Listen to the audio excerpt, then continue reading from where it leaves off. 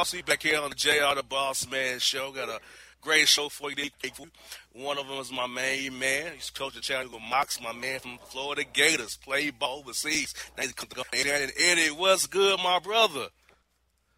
Nothing much, boss man. Good to hear. Good to hear. Pretty well. Hey, man, I just want to talk to you, man. I know you was my guy at Chattanooga, man. I want to get you on the show, man, because you was always a cool dude. I come through and I hollered at you and your former staff, man. I heard you probably not there chatting no more about no things happening in the business, but let's take your time at Chattanooga and what it meant to you as a coach and just around I was very proud seeing them guys grow and graduate, man. Yeah, man. It was a great experience, great learning experience for me as a coach, as a person, just a lot of growth and even in mentoring some of the guys that we had at Chattanooga, a lot of Coach Matt McCall and our staff and Reggie Witherspoon. And, you know, for me, you know, the greatest blessing was obviously at Chattanooga. We were able to play a 2016 NCAA tournament, something they've never experienced before. So that was a great feeling. And then just getting the opportunity to mentor like some of the guys you just mentioned, like Justin Toyo, who had an opportunity to get drafted this year, and Greg Pryor, who will have an opportunity to go overseas and play. And the same with Trey McClain, Chuck Esther, Casey Jones, and Eric Robertson, who's our penalty. And it was just a great experience for me. And, it was a bittersweet ending, but it had to happen. Obviously, Coach Matt McCall moved to UMass, so a lot of changes was made. But, you know, I enjoyed my time in Chattanooga, and the city was great to me. Exactly. And, you know, like you said, you guys beat 400 time at Chattanooga. Made it to the tournament. The game wasn't, you know, the experience was good. The game didn't turn out how you wanted to turn out, but they don't get out to that tournament. All those high major schools that you did, being a school like Chattanooga and Southern Conference, got to make you, the staff, feel so good knowing that, hey, we played with the big boys. We played the right way. Well, yeah, absolutely. Playing the right way. That was the most critical thing. And then, you know, have chemistry and have talent. But the main thing for those guys at Chattanooga, the team that we had, I mean, we had a lot of experience, so guys weren't afraid. And the biggest hurdle when you're playing against high majors, obviously going into the game, is confidence. A lot of times, you know, you go and you're playing, the seat already, you know, you've lost half the battle because guys thinking they're playing guys that are better than them. And most of the times they are, but anybody beating on any given night. And the one thing our guys believe, they believe in themselves, they believe in our staff, and they believe in our system. So when we played those games, you know, we beat major programs, you know, over the course of 2 years, and we lost to Vanderbilt on a buzzer beater, you know, by a guy who's probably going to play in the NBA for the next 10 years, you know, 25-foot shot. So, but every high major game we played, you know, we were in the game except for two. But, you know, that's a testament to, you know, just our guys and believing what we were believing in our staff. Now, Eddie, I can only imagine if you guys had stayed at Chattanooga, nobody would really want to play you guys. That's what you did, guys, in 2 years there on the Matt McCall's. Like, that's not a conference game. I don't want to play Chattanooga. I don't want to come to the MAC either and play them at the MAC either. So, like, you can imagine the difficulty you had to try to schedule games, seeing how good you all were when you first got out there, went in 2 years you was there. How guys, we don't want them guys. We're good. We'll pass. Yeah, it was scheduling was definitely difficult with the team that we've had because the team that team was together for 4 years, and some guys were together for 5 years. And when you have guys that have been together that long and have played together and know, you know, what it takes to win and win on a high level, that's a dangerous place for a high major team because all of those guys are trying to make the tournament, and losses to schools, you know, quote unquote mid-major schools, you know, that hurts their NCAA chances down the road, especially at home to a mid-major school. So scheduling is definitely difficult, but, you know, those guys are graduating now, so, you know, it might make it a little bit easier until the next group get in and get their feet wet and start building chemistry and building a team. Now, I know your goal is to be a head coach, but see, it's very easy to get the insight of a guy who's an assistant coach. So what's life as an assistant coach like in the college basketball business these days? Are you doing a lot of recruiting? Are you doing a lot of checking on grades? Are you getting practice plans together? So what's life as an assistant coach who's trying to move up that extra seat to be a head coach, man? Well, in my opinion, you know, assistant coach's job is basically head job, simple and easy. Basically, you know, we help out with practice, do most of the player development, create the practice plans, you know, go film study, break down games before head coach even sees it, come up with ideas, you know, versus, you know, scouting team, you know, we come up with ideas that we think that will help us win games, obviously, and then all of the other stuff outside of the court, you know, dealing with, you know, players, you know, off the court issues, so to speak, academic things, you know, obviously mentorship, you know, when guys, you know, not just academics, but when guys have issues with regular life problems, that's what assistant coaches are there for, you know, being able to be there for the players and talk to those guys and guide them through situations. But at the end of the day, I think assistant coach's job is is to make the head coach's job as simple as possible. Hey, folks, I'm Eddie here on Bossman Show. Former coach of Chattanooga Mox, and he also played the Florida Gators on the Bleed. I don't even go. He's a Gator, the Gator chump. He's down with that lifestyle now, recruiting-wise now. Eddie, I know recruiting is a big part of what you guys do, but I want to take it to like the LeVar Ball type dad. Kind of dad like LeVar Ball, who's that much engaged and trying to have hand in the cookie jar what you guys trying to do with their son or either playing time and certain things. So, how you deal with recruiting with guys like LeVar Ball, whose parents' dad is just, or parents are that much involved in trying to find them down to get their kid come to play for you eventually. So, how you work around all that stuff, man? Well, there are a lot of things like that. Now, he's probably one of the extreme of that level, but there are a lot of parents like that, some dads, some moms. And, you know, when you're in a situation like that, basically, you know, you got to look at the character of the kid and what he's coming from. And you got to think, is it due to squeeze? And if you think a kid is good enough to where you can bypass all of, you know, the parent chit-chatter and I bring everything to you, if a kid is that good and you can deal with it, then fine. But if a kid is not worth that, then there's no need to go through that headache for possibly 4 years. Now, obviously, there's not a parent that goes to the level of a LeVar Ball, but, you know, a lot of things that he talks about I do agree with, but there's a lot of things that I don't agree with, you know. But, you know, at the end of the day, he's just trying to promote his brand. But in recruiting, you know, you just look at the whole character of it, and what is the kid saying, and how does the kid feel about his parents, what they're doing, and you calculate stuff, you evaluate, and you say, hey, is the juice worth the squeeze? And that's how I talk about it. I got you, because I can only imagine, like, recruiting was really easy for me because once my dad passed away, I was going to go to Tennessee State regardless. You know what I'm saying? Because that's kind of where my mom's at. So I know for me, it was kind of closed for me. Because, one, my grades sucked. But still, I wanted to go be with my mother after my dad passed away. But it's like I can't imagine how you deal with trying to make these phone calls. Because a lot of times you calling kids, looking at kids, filming kids, and knowing they ain't going to come to you. They're going to be good, but you still got to do it just in case they want to come your way. You still have to reach out to them, bless you with the guys, knowing, hey, they probably coming my way no way. Well, yeah, I mean, you have to do your due diligence. That's the bottom line. You got to do your due diligence because you never know what happens. You get a kid that you're low on the priority list, but if things don't go his way, hey, next thing you know, they're making phone calls and everything, not you. So you got to do your due diligence, make phone calls, speak to the people that you need to speak to in regards to the kid. You know, if he fits the profile of what you're looking for. At the end of the day, you know, be smart, and if you think you have a legitimate shot, because you know it's all about time and resources. And you don't want to get where you don't have a shot at all, and you're spending, you know, the organization. For one, you're spending time that you could be spending on other kid. And on top of that, you're using resources as well.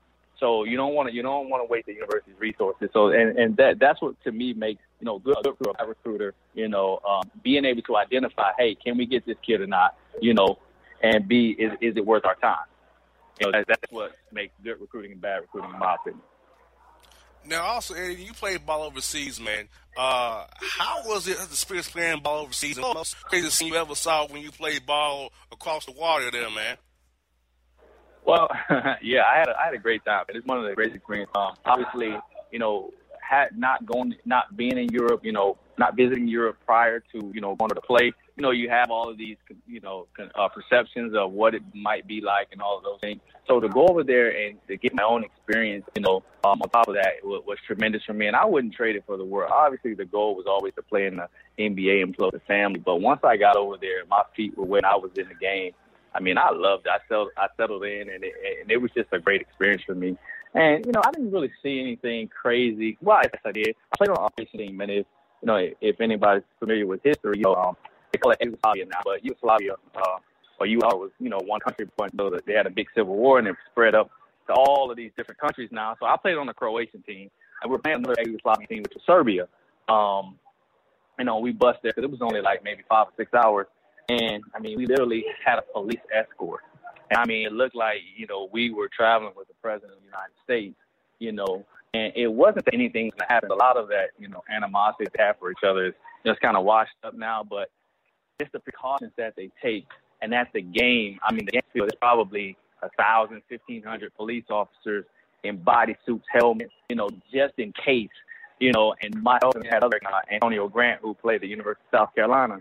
And, I mean, and I had already been in Europe for, I think, 9 years. I hadn't seen anything to that level, and it just makes you really appreciate what we have over here in the United States, and you can only imagine, that country felt, back in those times. And I remember playing in a game in Serbia again, and the crowd we were losing, the way we were losing, and the crowd was singing a song in their language. And I asked my team and say, what are they saying? He said that they were singing a war song of what was happening during one time when they were having the Civil War, and it was about a raid. I think it was like Montenegro was raiding Bosnia or Herzegovina. Like this. It was a country. I may have the two countries wrong, but it was about a raid and the song that they were singing during that raid. And I was like, that was deep. Yeah, that was deep, man. Now, so Eddie, I want to ask you. I mean, like, when you got scared of bombs, when you scared being a black man overseas playing ball, whatever, like, scare you anything like that, or you just always feel like you got to check for that nonsense going on around you?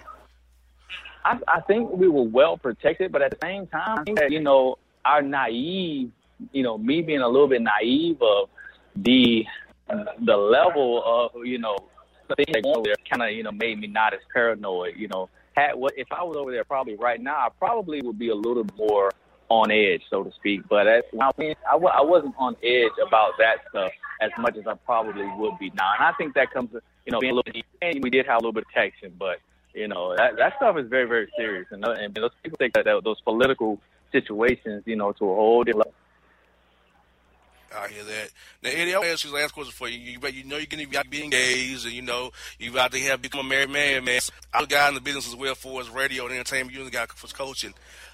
How do you and your girl balance to how you've been a coach, been on the road recruiting, signing kids? How's it work for you, man? Because I'm trying to figure out that a lot of guys always tell me they try to do things like one night, a date night a week, or how's it work for you and your fiance, man, for us knowing the skills you have for us, what you do for a living? Well, the good thing is me. It's difficult, but if you got somebody who supports you and understands what you do, I mean, it makes it that much easier. My fiance, man, she's awesome.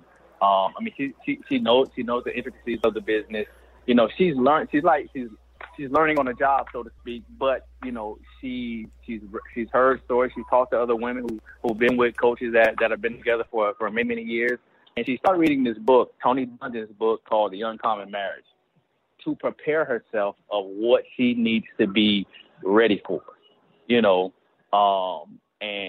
to me, just the fact that she pick up that book and read it just so she can prepare herself and to be educated on the difficulties of the job and, how tough it is to be a wife of a coach or assistant coach, head coach, or whatever it is, that means a lot to me. That means that she's on board and she's fully in support. Mind you, she has a really good job of her own that, she also has to worry about. But there is difficulties, obviously, being on the road, and with her job, she goes on the road as well, and those times apart, man. But we make it work. And, one thing I think is important in relationships is communication.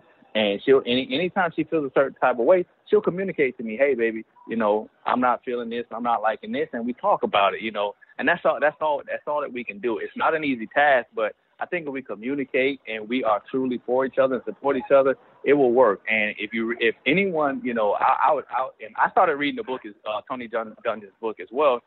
I would encourage any coach, any wife, any fiance, any girlfriend to read that book. It's very encouraging. It's very, very helpful.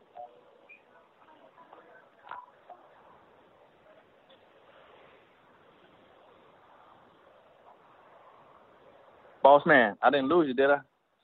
Good, bro. No, you good, Eddie. You good, man. Eddie, you still here? Yeah, we on live radio, bro. You good? Okay. we good, man. I'll say it to you.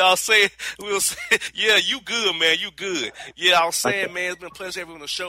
Man, I've been a fan of yours for years. Like I told you before, I watched Jefferson Power Sports with Joe Dean Jr., Tom Hammond, Larry Conley. I've been watching you all the time. I was a young dude on TV. So good to me. You became friends, man. You make me feel real old when you throw out those names, man.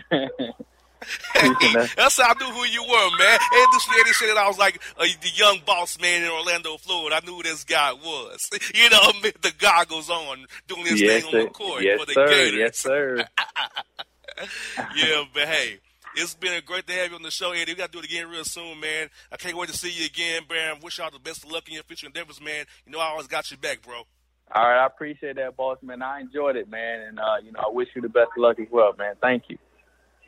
All right, folks, Eddie Shannon here on the Bossman Show. This is exclusive.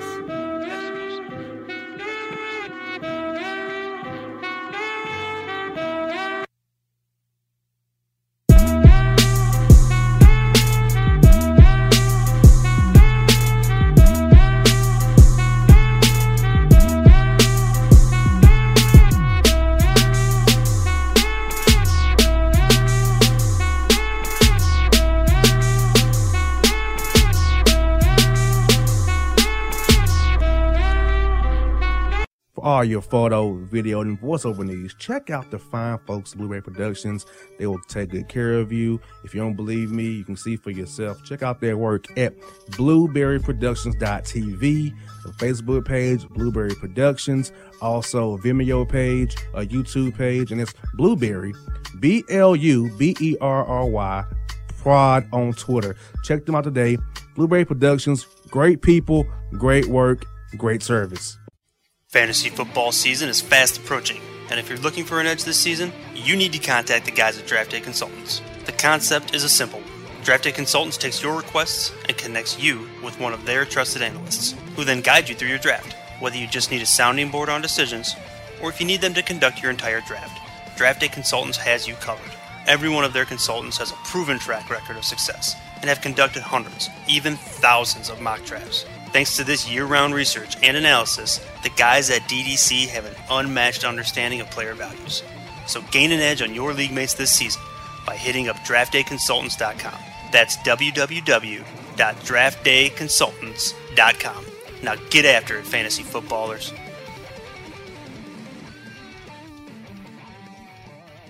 Hip-hop fans, I got a great album for you.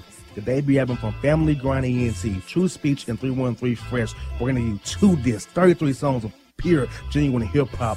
Albums available on iTunes, Amazon, Google Play, illstreetrex.com, and streaming live right now on Rhapsody, Beats Music, Spotify, Xbox Music, Slacker Radio, and SoundCloud. Check them out today, True Speech and 313 Fresh, Family Grind ENT. Believe in it, get it. Hello, my name is Travis Williams, President and CEO of Academics and Athletic Consulting, focusing on educating and empowering tomorrow's collegiate athletic leaders. My passion is for the education and genuine concern and care for today's student athlete. It's the centerpiece of my life's work. A college education, both in and out of the classroom, is a truly rewarding benefit. For more information on AAC, you can go to www.academicsandathleticsconsulting.com. Once again, www.academicsandathleticsconsulting.com.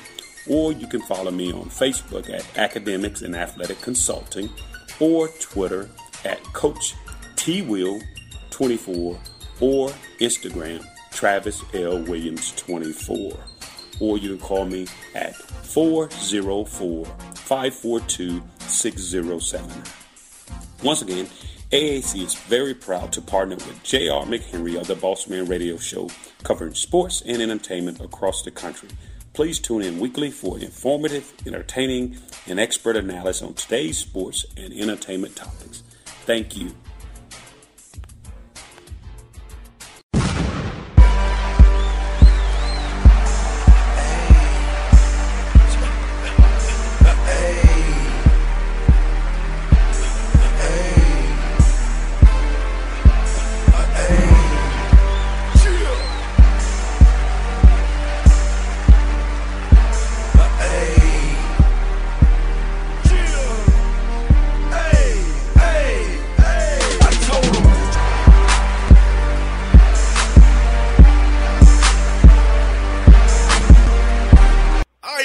Back here on the JR the Bossman Show. We had Eddie Shannon on the Bossman Show.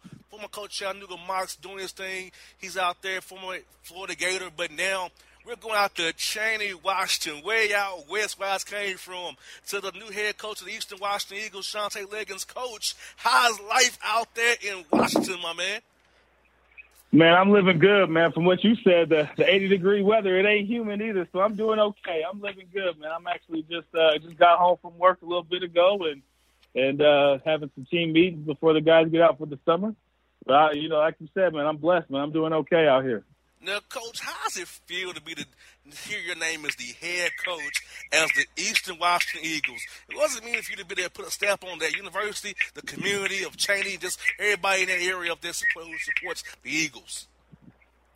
Well, man, it's still surreal, man. It's still, you still, when you hear it, you can't believe it because you work so hard to get to this place.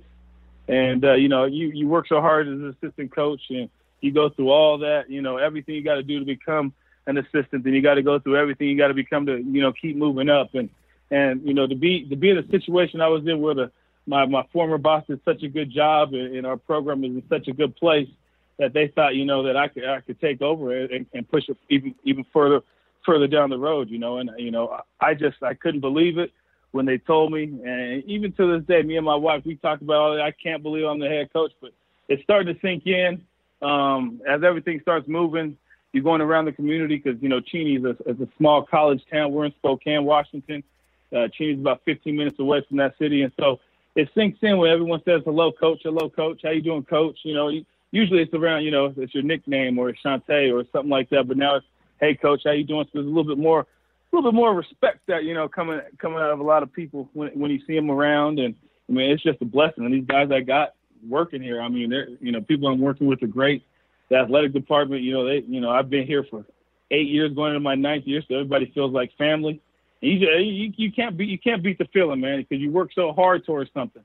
And when you get your goal, you get to the goal you want. Now you got to go with new goals, and so now I got new goals of what what I want to do. But hitting this goal right here in life, especially at such a young age, you just can't get enough of the feeling. It's something that you wish everybody gets that opportunity to feel. It's great. And as when we talk about off the air, Coach, you mean how we're both younger. We've had success in our careers at a young age. And I feel like people strive to want to do that. Like find their path at a young age, rather than being in their 40s, searching in their 50s and 60s, not knowing what they want to do. And for you to hit it at 35, to become the head coach of the East Washington Eagles, now, Coach, now tell me this: what's been your biggest adjustment moving over that one seat to be the head man in charge now? The biggest adjustment is going to all the dinners, having to do a lot more handshaking and meeting people and, dealing with, just different things you don't think about as an assistant coach. You do think about them, but not on the level where it's like, if this doesn't go right, this doesn't go right. My assistant coach, you got to worry about your assistant coaches and their families and everything they got going. You got to worry about every player and every parent, that you got. So it's an adjustment because as the assistant coach, you're trying to get the players. You're always moving to, get this going and build up the program for your boss. And as a head coach, you got to keep this thing rolling. You got to, delegate things to people. And you got to be able to, let your assistant coaches know what you need. You got to be tough with, administration sometimes. You got to be able to, tell what you want, and still be, come across as a good guy. And so you have to, it's a tough balance. And some people, sometimes you get to a couple, you get to some things where it could be a little difficult, and you just got to think, man, I'm just going forward. I just have great mentors in my life, and it's been a good ride for me so far. And, the adjustment is, we all know basketball. I mean, all coaches, man, every coach that gets into this, they get into it for the kids, I hope, and to better, the kids' life. But, when you get to this, point as a head coach, you're thinking about so many different things. And, it's something where it's like it's not a lot different because you've been coaching and you've been doing, you set goals for yourself. But, the different part is, having to do all the extra stuff that you don't think about you have to do as a head coach. And so, once I've started to settle into this a little bit, it's become a little bit like a routine. So it's settling in. And, I haven't played a game yet, so everyone's, I'm still the best coach out there. I haven't lost. I haven't won. Everyone still loves me. So we're still good right there. So. That's I'm just waiting for the games. I want to get these games started, man. I hear that October is coming up here real soon for practice. Then November, that November 10th date, I think is you guys tip off. So it's on its way because this year is going by fast as you know what, Coach. Oh, man, it's going by too fast. But basketball season's about to be over. All we got is baseball. I'm a Dodger fan, but only in the playoffs.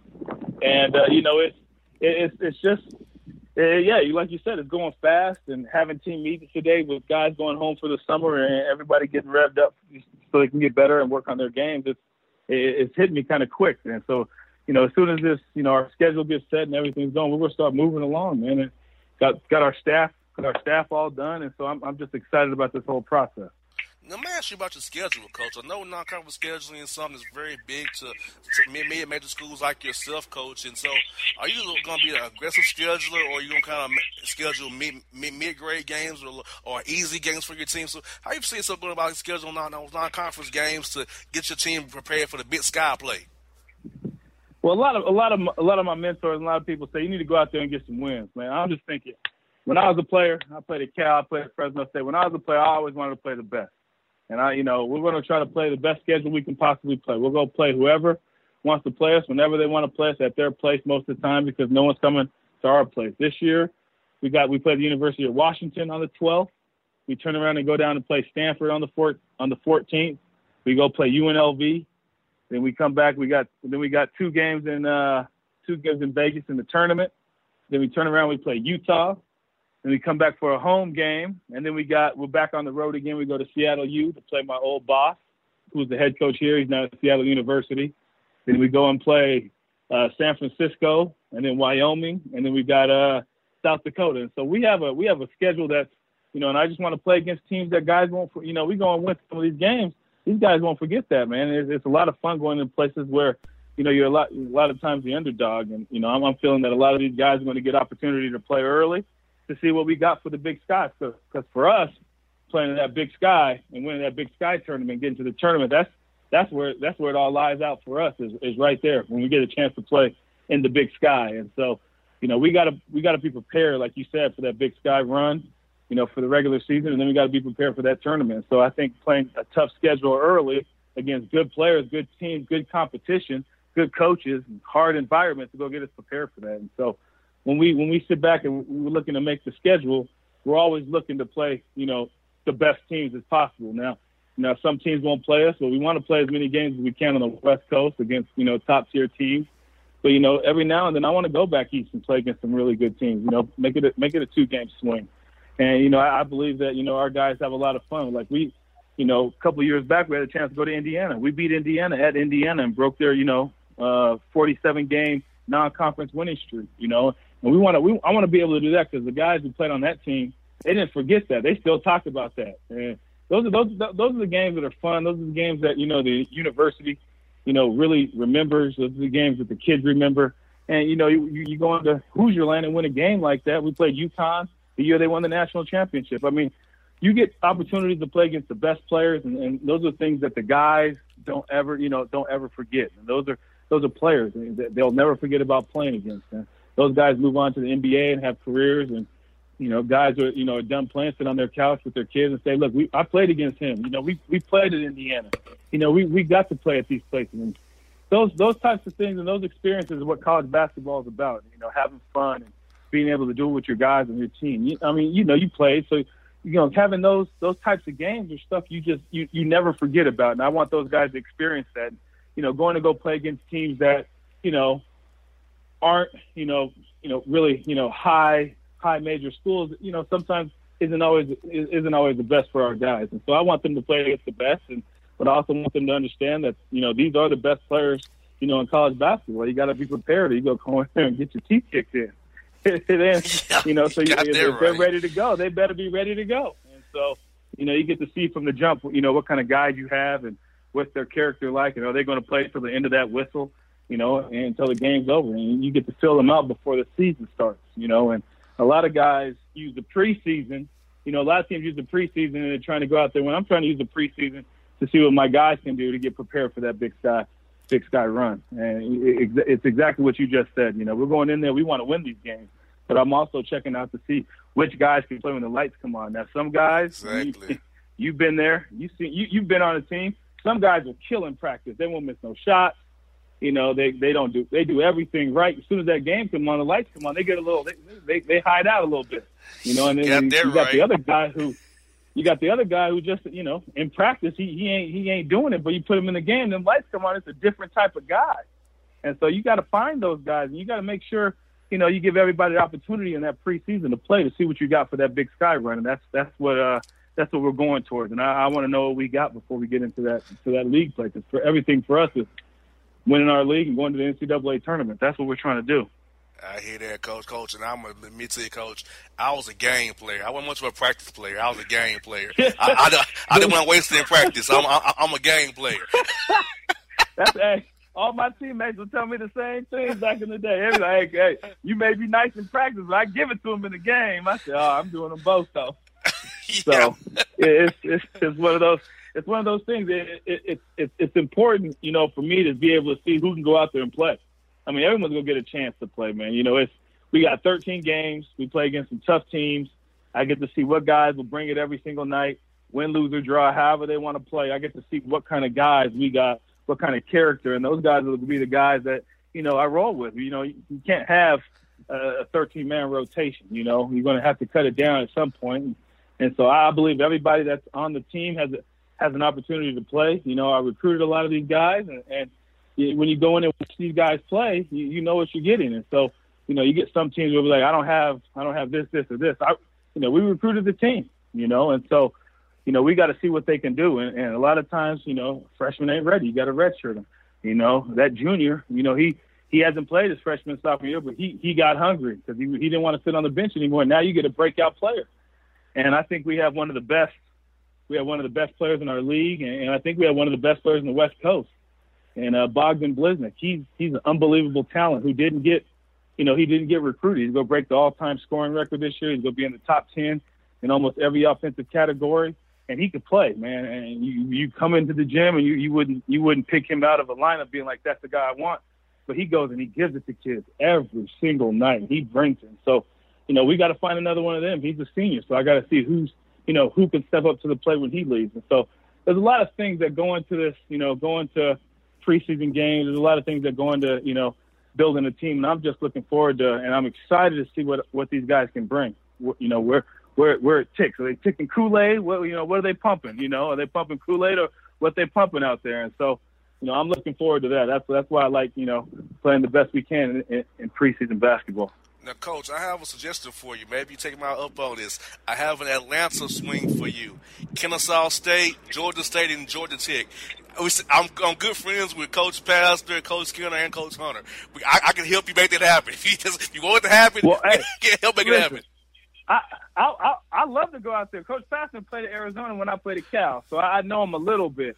But I don't know him like that. But I've watched his career. He's done a great job. And I see you trying to set me up with Kennesaw State because they're always nice. See, trying to set me up for your boys, huh? I see you out there. Hey, Coach, I want to have you in my midst, man. I'm trying to kill some birds with one stone.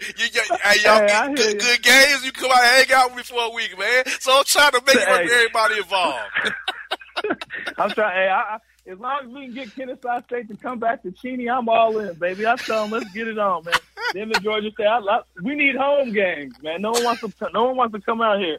The weather's nice, at that time it ain't too nice, but it's nice right now. I hear you. We need some home games, my man.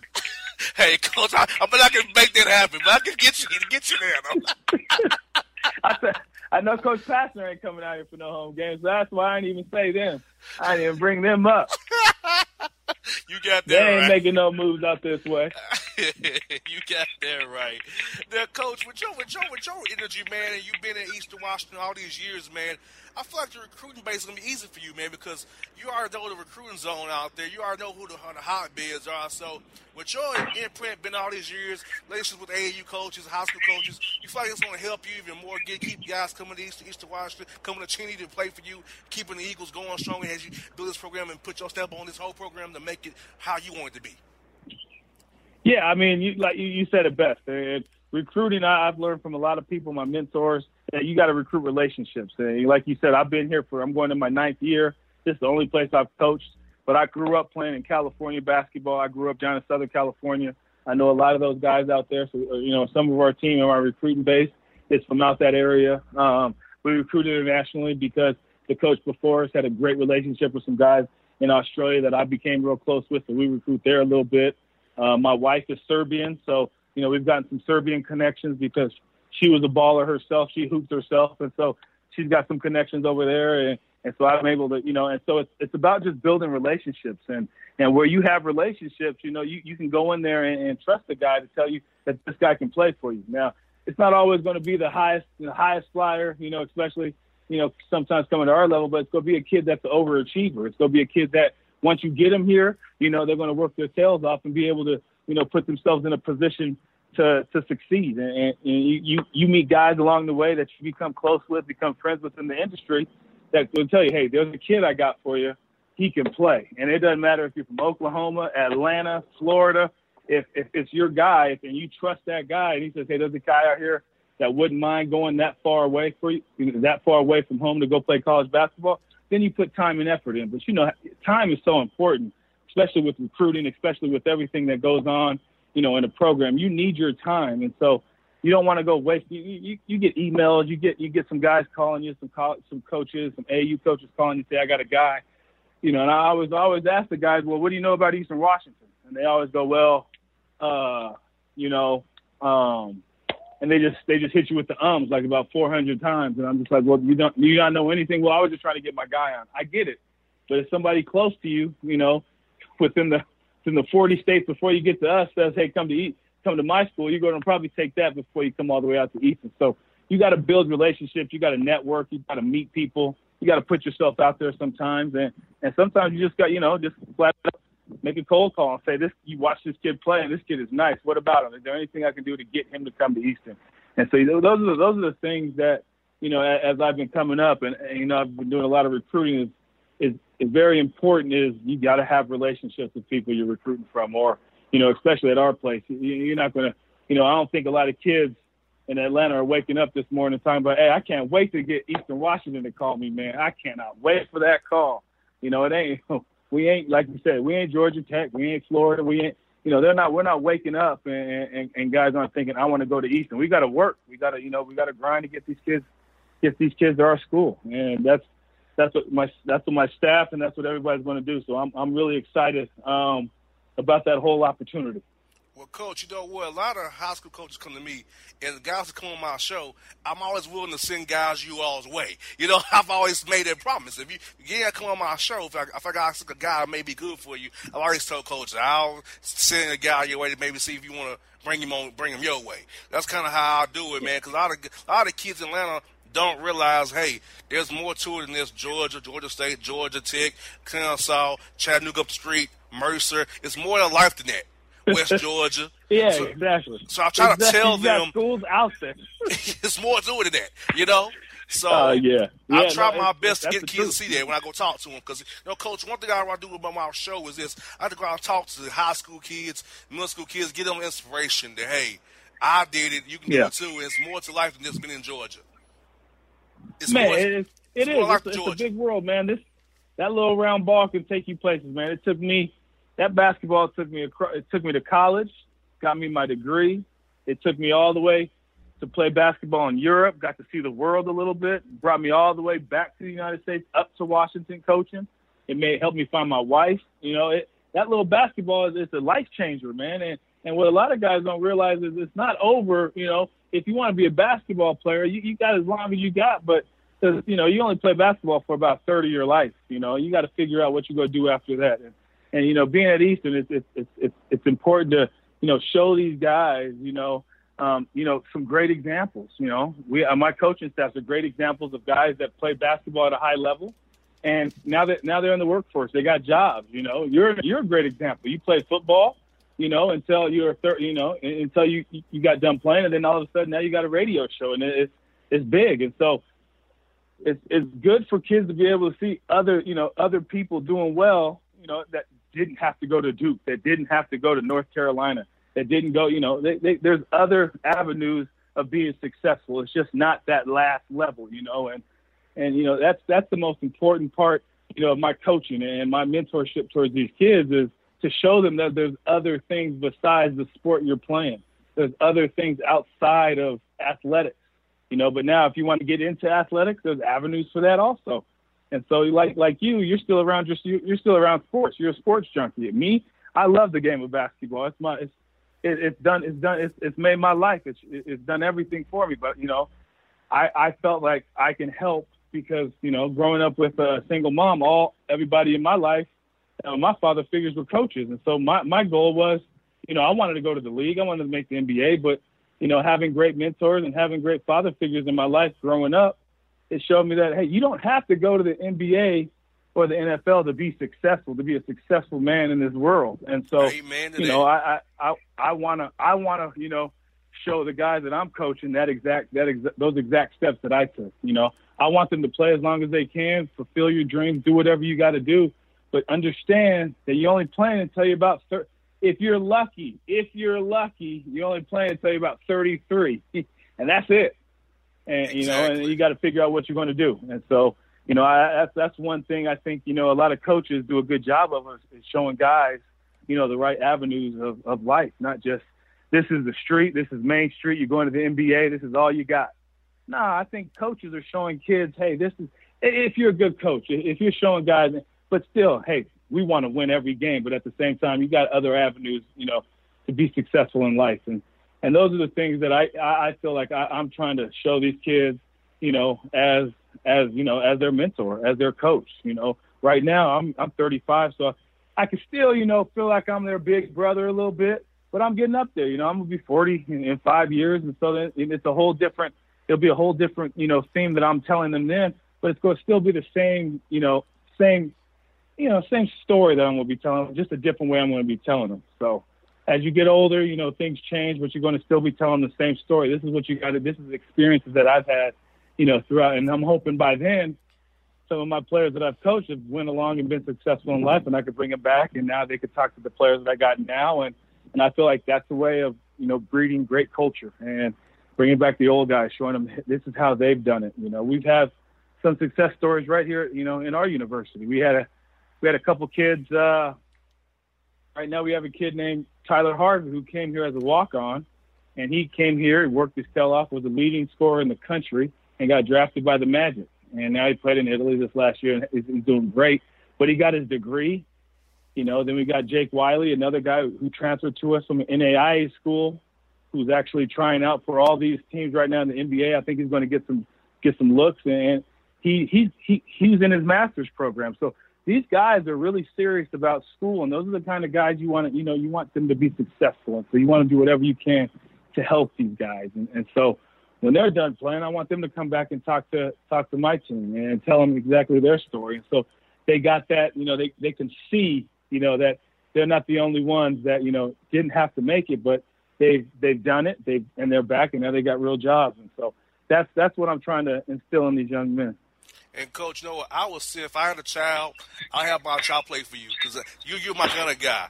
You know how what you know. Oh man, I appreciate it. You know what it's like to be in that position. I feel like the same for me being 30 years old. That I can relate to these high school kids still, these college kids I could talk to because I'm not that much older than them, but I'm old enough that I can still give them advice. They still want to hear me out.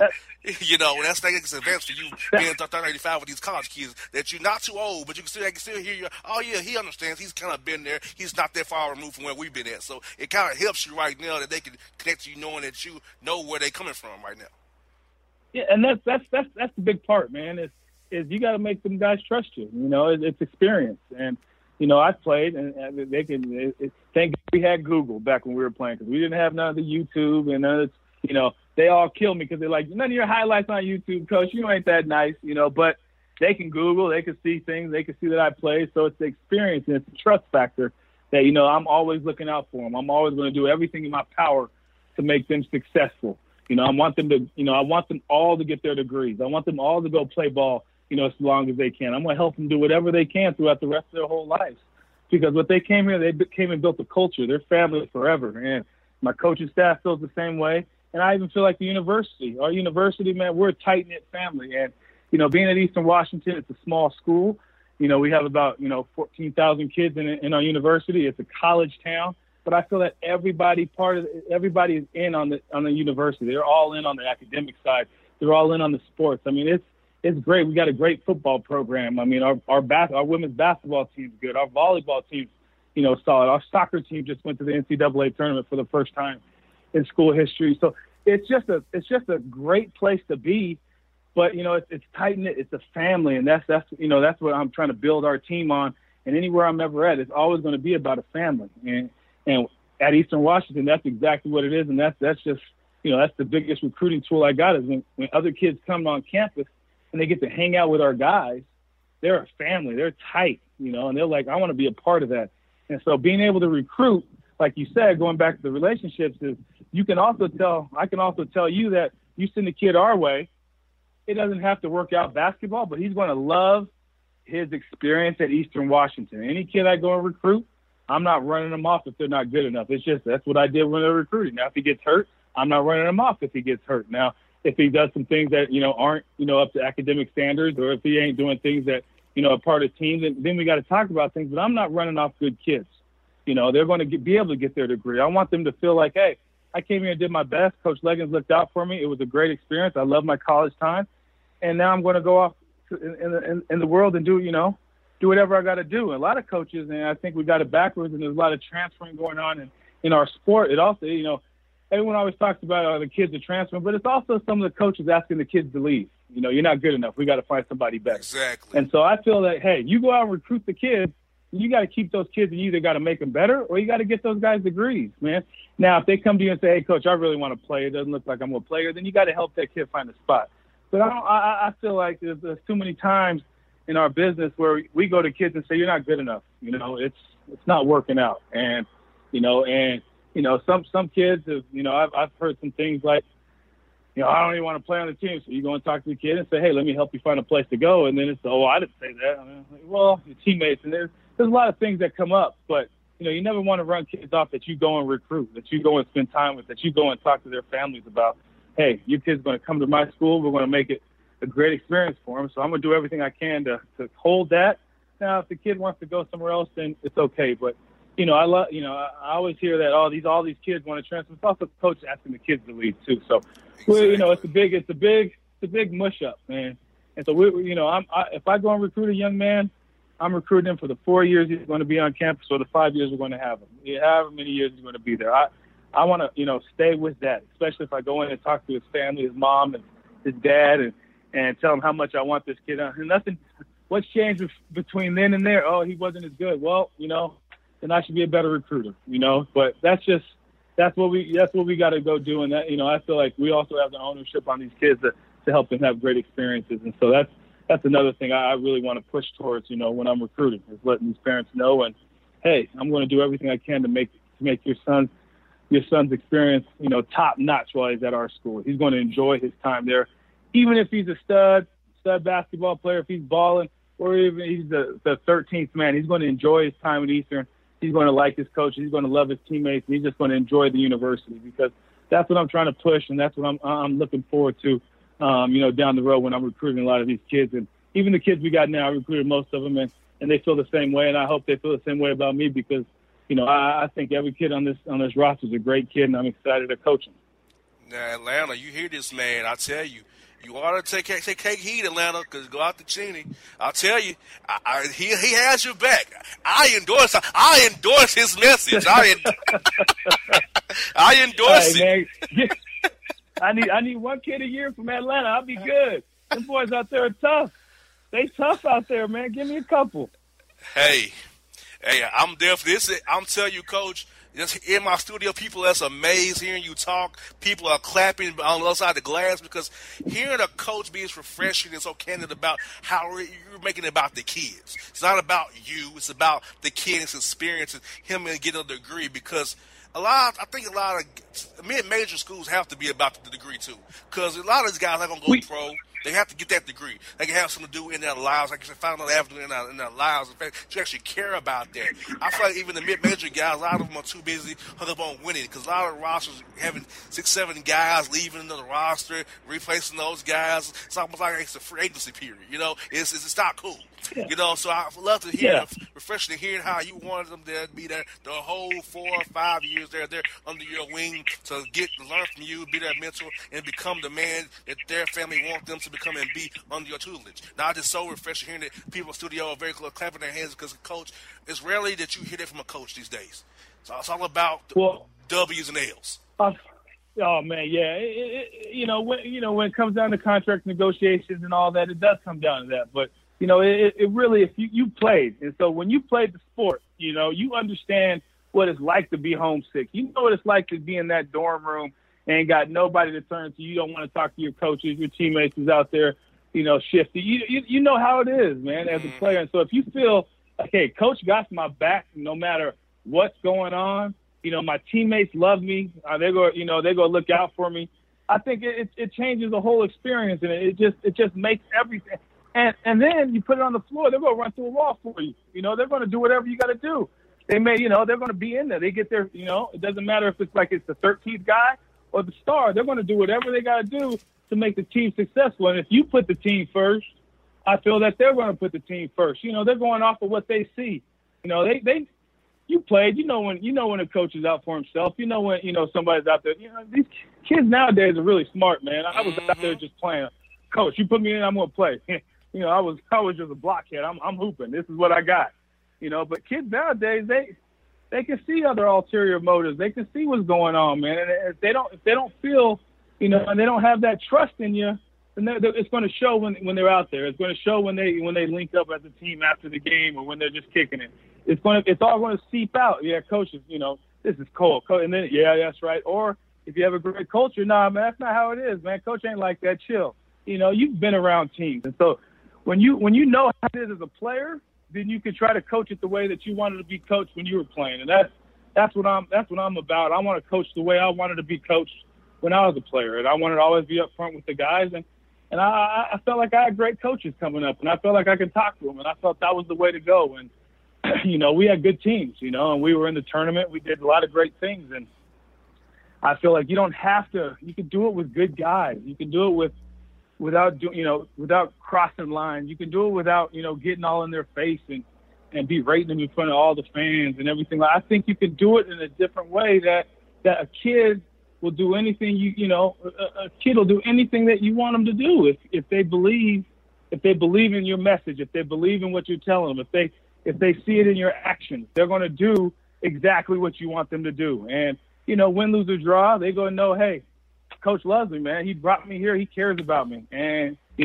most of the time that's going to turn into wins. That's going to turn into – and then it all speaks for itself. And then you just start going down that path. And, you build your culture up that way. And as much books as I've read about culture, about, things like that, you got to be servant leader, man. You got to be a servant leader. Your captain's got to be the same way. Your assistant coach has got to be the same way. We're all leaders on the team. And, we all going to, my assistant coaches, if they think I'm stepping out of line, they better be able to tell me, hey, man, you're tripping. You need to slow it down.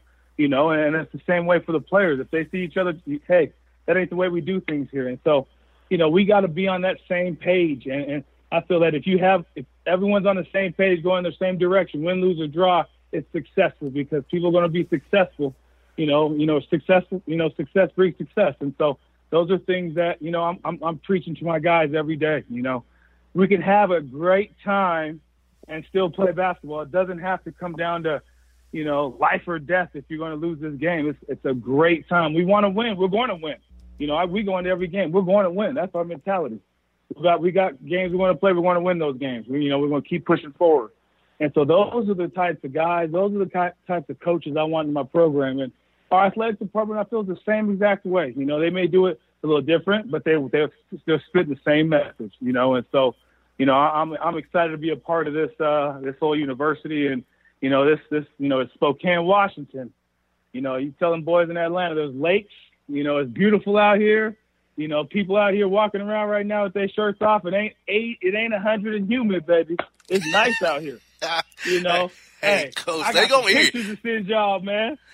I got some pictures to send y'all. Coach, I'm gonna tell you what. When this interview plays these people, y'all plays for these boys out here this week, they gonna love it. They gonna want to come out there because Coach, when Coach come on the Bossman Show, I'll tell you, people in this town gets hype about that because people know I don't put people on the show who I don't feel is a good interview or don't get good content. Yeah. So, Coach, trust and believe. I came for you. I knew how you were. That's why I wanted to have you. I knew you were gonna bring the heat, Coach. That's why I got to the show. Yeah. I knew how you gonna be. I heard you in the press conference. I heard it. Said he got to be on the show. I like this guy already, and you see the expectations already, Coach.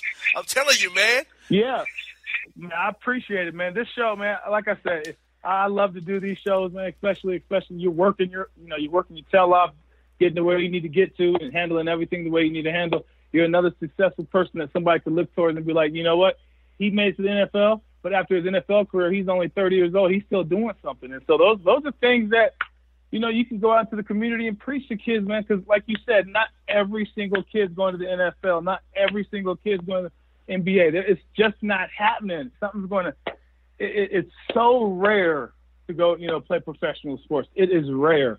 And a lot of these kids, they don't have those role models. They don't have figures out there, saying, hey, if he's not in the NBA or if he's not the dude on ESPN, you're not successful. That's BS, man, because there's so many successful people in this world that keep this thing moving that you gotta be able to show those guys that. You gotta be able to mentor that. So, you out there doing your thing, you're showing kids every day, hey, listen, there's other things. You can make it happen. You don't have to be, Rick Pitino. You don't have to be Michael Jordan. You don't have to be, Cole. You don't have to be these guys to be successful. You can be other ways of being successful, and that's the thing that I preach to our guys, man. And that's what's important to me, and that's what it should be important to a lot of these coaches, because at the end of the day, if you coach, you coach 15 years. I'm hoping every kid I coach gets their degree, comes back and wants me to come to their wedding, hang out, big brother to my daughter, all that kind of stuff. It's a family, and being able to show people success. Like I told you, I truly believe success breeds success, and you being successful out there and being able to talk to kids and high school coaches and college kids and tell them exactly your story. That's gonna, it might not hit all 10. But you might hit 4. You might hit 4, and that's a good thing. That's a good thing. And your message, as long as you can get a message out and these kids believe it, man, they have an opportunity to keep moving forward in life.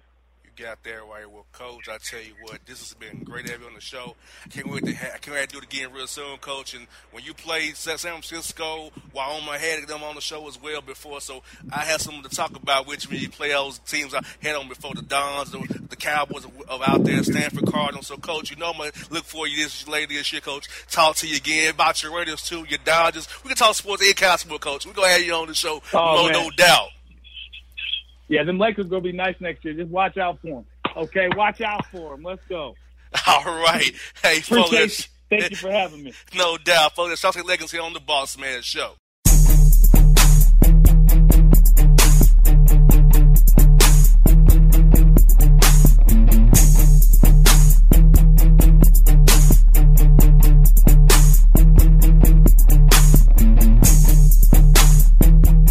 For all your photo, video, and voiceover needs, check out the fine folks at Blueberry Productions.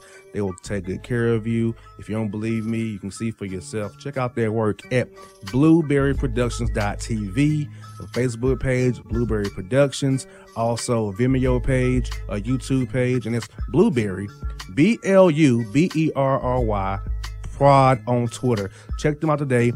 Blueberry Productions, great people, great work, great service.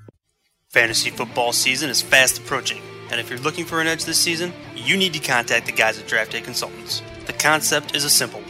Draft Day Consultants takes your requests and connects you with one of their trusted analysts, who then guide you through your draft. Whether you just need a sounding board on decisions, or if you need them to conduct your entire draft, Draft Day Consultants has you covered. Every one of their consultants has a proven track record of success, and have conducted hundreds, even thousands of mock drafts. Thanks to this year-round research and analysis, the guys at DDC have an unmatched understanding of player values.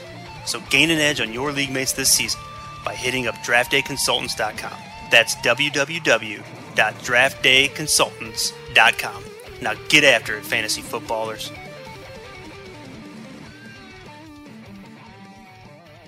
Hip-hop fans, I got a great album for you.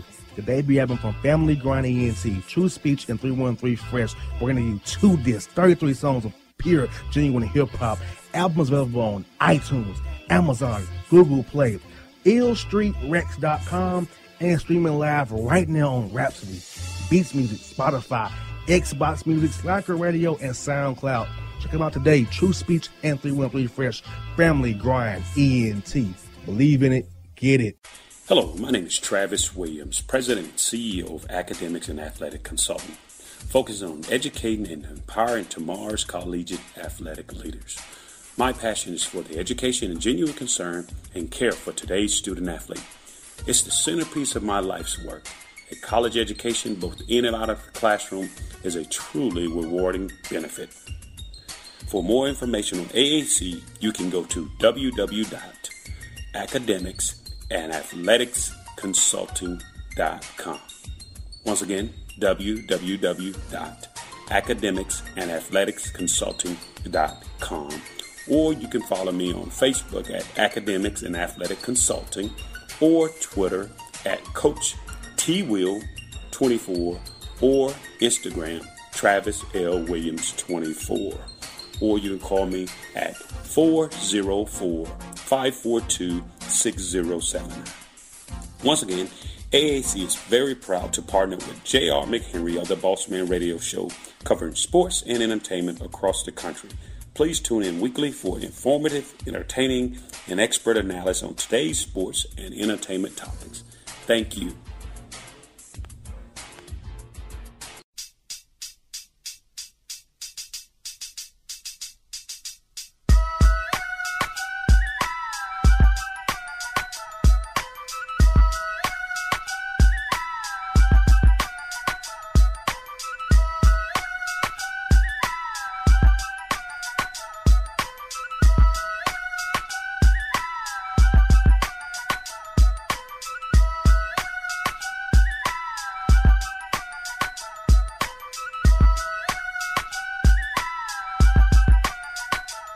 Folks, back here on the Bossman Show, we was joined by Eddie Shepard, the coach of the John Legends of Eastern Washington, the Eagles out there in Cheney, Washington.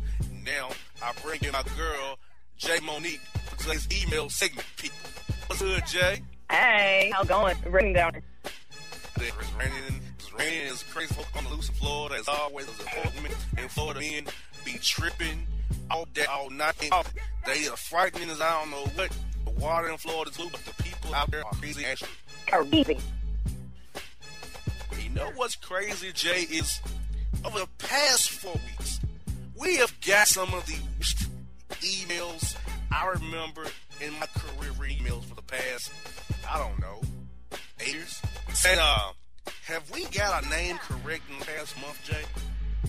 No.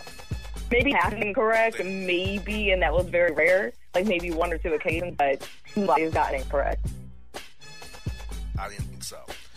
Therefore, since you all seem to can't get my edict to email Holla, HOLLA, at BossmanRadioShow.com with good emails and takes.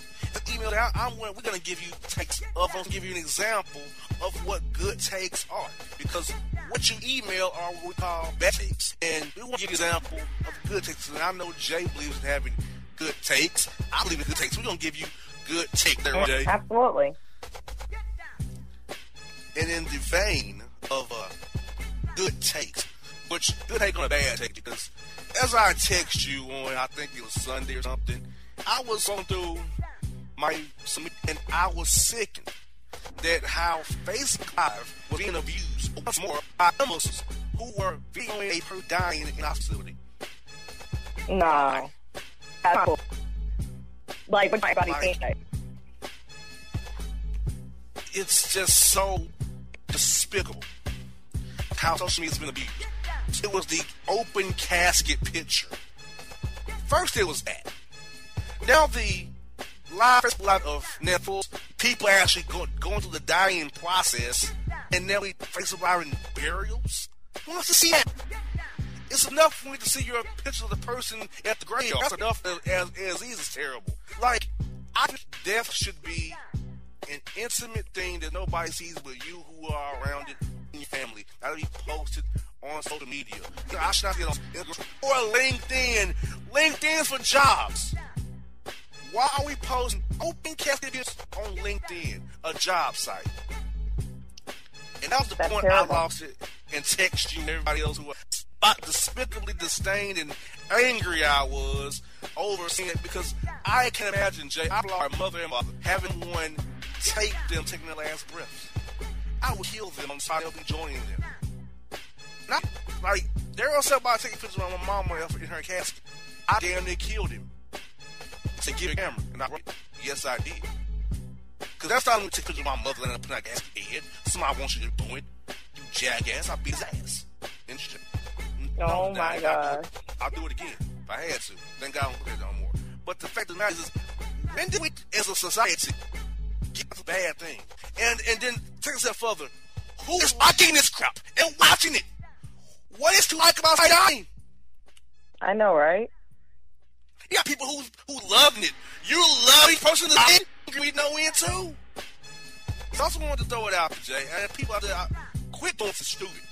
It's beyond this. It's not in good taste. Stop it, please. That's not something on social media. Do not put death on social media anymore. That's just gonna stop that. I put it out there. I don't want to hear it no more, Jay. Yeah, I know, right? I mean, I haven't actually seen it. I mean, I've heard of it, and I think that that's exploitation at its finest. Sit here and face the life, somebody dying. It's like, and then woke a person to do that. Like, in my opinion, I feel like that's just something really, I know I wouldn't do it. Like, why would I be, first of all, I'd be concerned with social media at that time while my family member or loved one or close friend is dying. You know what I mean? There's a hospice, Facebook, what type of social media be on my priority list. So that's why I said that, to me, it's exploitative, you know, at its finest. Because, like, whoever is lighting this, to me, they have, it's more self-fulfilling. Like, it's kind of like, to me, like look on high tension, and to me, that's some type of narcissistic behavior. It's like, how could you? What is wrong with you? Why would you do that? It's like, how does it come to 2015 where people decide that they're going to sit up here and Facebook Live somebody dying? Like that is beyond behavior. I mean, I'd have more respect for somebody that decided to Facebook Live themselves twerking. I'd have respect for anyone to sit up here and exploit somebody who is suffering and dying and sit up here and put a camera in their face and video it live, stream it. No, I have no respect for that. Nope. Yeah, it must stop. Take individuals on that in hell. And I'm serious. Well, there is a place for people at. That's horrible. In their weakest and lowest moment, which as their life is ending, you put on social media. There's no words for that. Somebody ever did that to me, and I'm sitting there dying. I'm coming back and haunting that behind. Okay, I'm coming back. I'm for you. Terrible. I mean, when I saw it, I lost it. I was in. Like, I really couldn't, and that's just something that's just quit. Social media has been abused. Social media has been so abused. Like, Jay, I get criticism because I only post about my show. Because I don't want you to know what my life really like. I give you what I want you to know about it. Because there's a separation between the boss man's professionally and the boss man personally. I keep that private. So I don't share my personal life on social media. You all are correct. And it's for a reason. I'm trying to be here as your radio host. I'm getting in depth as my person. Okay? Now, the ones in Atlanta see me more often than the ones do out of town. So they might see me around. So outside of Atlanta, I don't want you to really know what my life is like. So I'm on the air, make you laugh and entertain you, and I go about my merry way. But I'm not going to give you my like, Twitter, Instagram, or LinkedIn. Not happening. Captain. Yep, in a business, you shouldn't have to. Nor should you feel like you should have to appease somebody. Like, your personal is your personal life. Exactly, hence the word personal. It's your business. Even post a whole lot of my, my personal business out there. Like, yeah, every now and then I may take a selfie or something, but I don't post all my personal business out there. And if I something else on Facebook or Instagram or Twitter and say, oh, hey, I'm out grocery shopping, or hey, I'm in Orlando or whatever, it's not anybody's business where I'm at or what I'm doing. And oversharing on social media will get you robbed and messed up. Cause it's okay when you are located or location your tweets or Instagrams, you're telling people where you're at, and they know you're not home. So you can learn your patterns and rob you. Exactly. So yes, you don't geotag your picture or your places or tell where you're. Because if you do, you're helping out these scheming robbers break in on you. So I'm just keep an eye on you. I'm just saying. If you don't post a picture, don't locate it, please. Exactly. Or if you're out of town or you're doing something, wait until you already get back home, and then you post it. Like, hey, had fun on vacation in such and such place, or you in Maui, you had so much fun. Like, wait till you get back. Or, when you get back and you post pictures, and people think that you're actually still on that location. But really, you already been on your vacation, you're already home. But just like I said, don't sit here and geotag yourself at such and chase, because that just gives people who are not necessarily good people the opportunity to rob you, rob your home, or help you. You don't know who's stalking you. If you had thousands of friends on Facebook, thousands of followers on Instagram and Twitter and stuff like that, you don't know half of these people personally, and you don't know what they're capable of doing. They could be stalking you. So if you're putting all your business out there, hey, you're in Miami, or hey, you're, in Manhattan at 42nd Street, you could possibly have a stalker who is in that area or close to that area who has no problem following you there. Exactly. And I'll tell you an example. Like, this is how busy people are. About 3 years ago, I chopped some ass about 2 o'clock at night. This was what I was doing. And 39 minutes later, somebody broke into my house. Like, oh, my gosh. So this thing, I don't put myself out there. Somebody was scheming on me, watching me. It could have been a random hit, who knows. But I'll leave it 10:02. My house alarm went off, broken into at 10:41. And I don't announce what I do when I do. Let's understand, if it happened to me who don't put something out there, but if you out there putting it where you're at on every social media platform, yeah, your ass going to be robbed, and you'll be sad when you get back. Just saying. And it's not different. So all these attention seekers out there, all that attention that you think you're getting is not worth it. Exactly. If I don't take I want to coverage tonight, this is an email segment, but it's good takes for your email, okay? So, this is teaching lessons. When you email holla, HOLA, at BossmanShow.com, you will come next week. I'm going to listen, you don't get emails read, because if they keep being bad, I will just give you takes rather than read your emails. But it's just like, I know Jay's is in classes, 14 classes, and I'm hearing about classes where you've been forced to read about clowns like Columbus, who I don't like. Okay? I don't like that guy. Alright? I'm having to hear takes on consoles. About DeSoto. What kind of crap is this? Like, I'm out hearing takes on Daniel DeSoto. Why? Why am I hearing takes on Ben Franklin when one of these for marketing, supply chain management, they ain't got nothing to do with none of that crap y'all taking? Nothing. And I'm taking some Ben Franklin and the war on 1812. Are you kidding me? And it made me wonder, a listener of this show enjoys reading that crap every day on their iPad. For fun. In their leisure time. And I'm over here mad that I'm being forced to take certain classes just to graduate. Exactly. Like, hey, colleges, how about certain programs to class to help the student in their field? Because reading about that, the rest of Columbus ain't help me in the marketing. Read about DeSoto's candy ass ain't gonna help me in supply chain management. It's not gonna help me get a truckload of bull crap to Atlanta from Jacksonville quicker. Nope. Like, why is Ben Frank a supply chain management course? Who cares about that? Who cares about Napoleon? Who cares about that? How's that relevant to marketing and supply chain management? How? I may purchase maybe, but that's not what it was about. Those are like, what? I'm here takes on Cuba in a class of management. And furthermore, let me get on Columbus. Columbus ain't crap, okay? He's discovered no America. Came from Florida, okay? That sucker thought he was in America. He was in the Dominican Republic. He was messing up my family, my heritage, giving us smallpox and other crap. The lepers, the measles, all kind of crap that took us out, wiped us out. That clown ain't went for quarter, okay? In Columbus, Ohio, Columbus, Georgia. Why you think I'm yourself the idiot? Jay, I hate those towns. I can tell. If your town name is Columbus, I'm not going with your town. I'm not going to visit. It's kind of like it's on my list of, hey, Birmingham, I'm not going to Birmingham either. Okay? I'm not going to. Or any non-urban city. Those are on my list of places I ain't going to. And if your name is Ben, Franklin, or Jeff, Bossman is not the friend to you. Exactly. Like, I am good on those now. I'm so good. I got to hear about the Treaty of Paris and the Louisiana and Napoleon. I'm good. Now, Jay, how have you liked being tortured having to read stuff or craft history about his boy, Columbus? I don't like it all.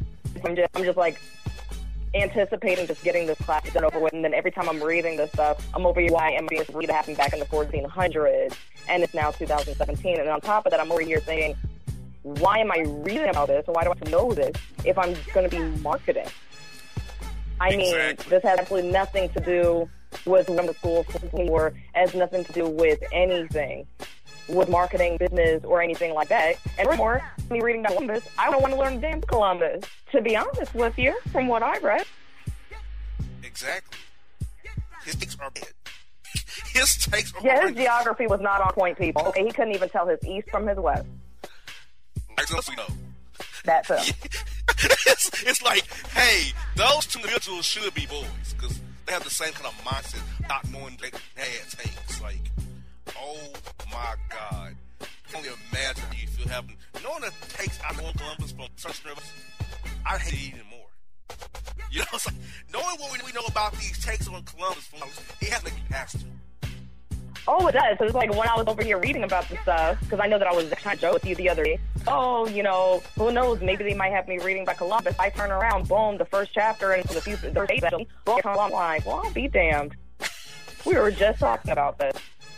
And you're forced to read crappy books to read, which is terrible. Yeah, I'm forced to read it, but believe it or not, I actually took a worse class than this before. That was actually it was marine biology. Okay.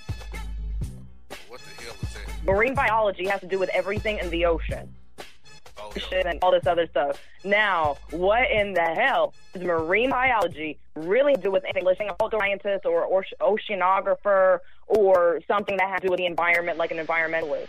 You know, what? Exactly, like Nemo has nothing to do with my degree. none at all. Like none. Like you can show you in SpongeBob SquarePants into water, like for real.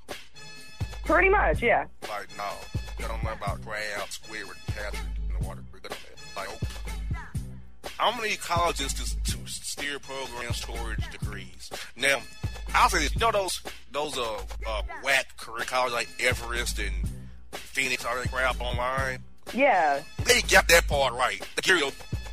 All them fluff classes ain't included, but they charge you like $1,000 exorbitant price. Like for real. You give them some type of credit. Mm-hmm.